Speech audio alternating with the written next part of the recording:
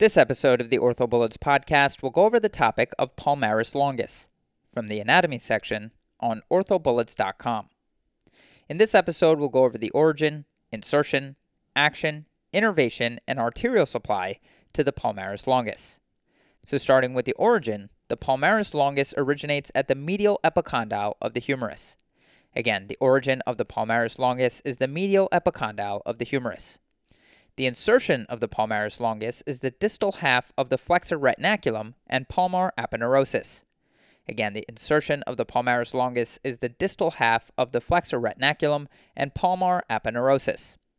As far as the action of the Palmaris longus, it flexes the hand at the wrist and tightens the palmar aponeurosis. Again, as far as the action of the Palmaris longus, it flexes the hand at the wrist and tightens the palmar aponeurosis. The innervation of the Palmaris longus is the median nerve, which receives contributions from C7 and C8. Again, as far as the innervation of the Palmaris longus, it's innervated by the median nerve, which receives contributions from C7 and C8. The arterial supply to the Palmaris longus is the ulnar artery.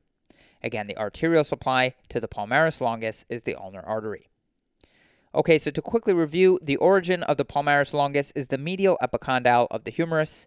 The insertion of the Palmaris longus is the distal half of the flexor retinaculum and the palmar aponeurosis. The action of the Palmaris longus is to flex the hand at the wrist and tighten the palmar aponeurosis. The innervation of the Palmaris longus is the median nerve, which receives contributions from C7 and C8. And finally, the arterial supply to the Palmaris longus is the ulnar artery. That's all for this review about the Palmaris longus.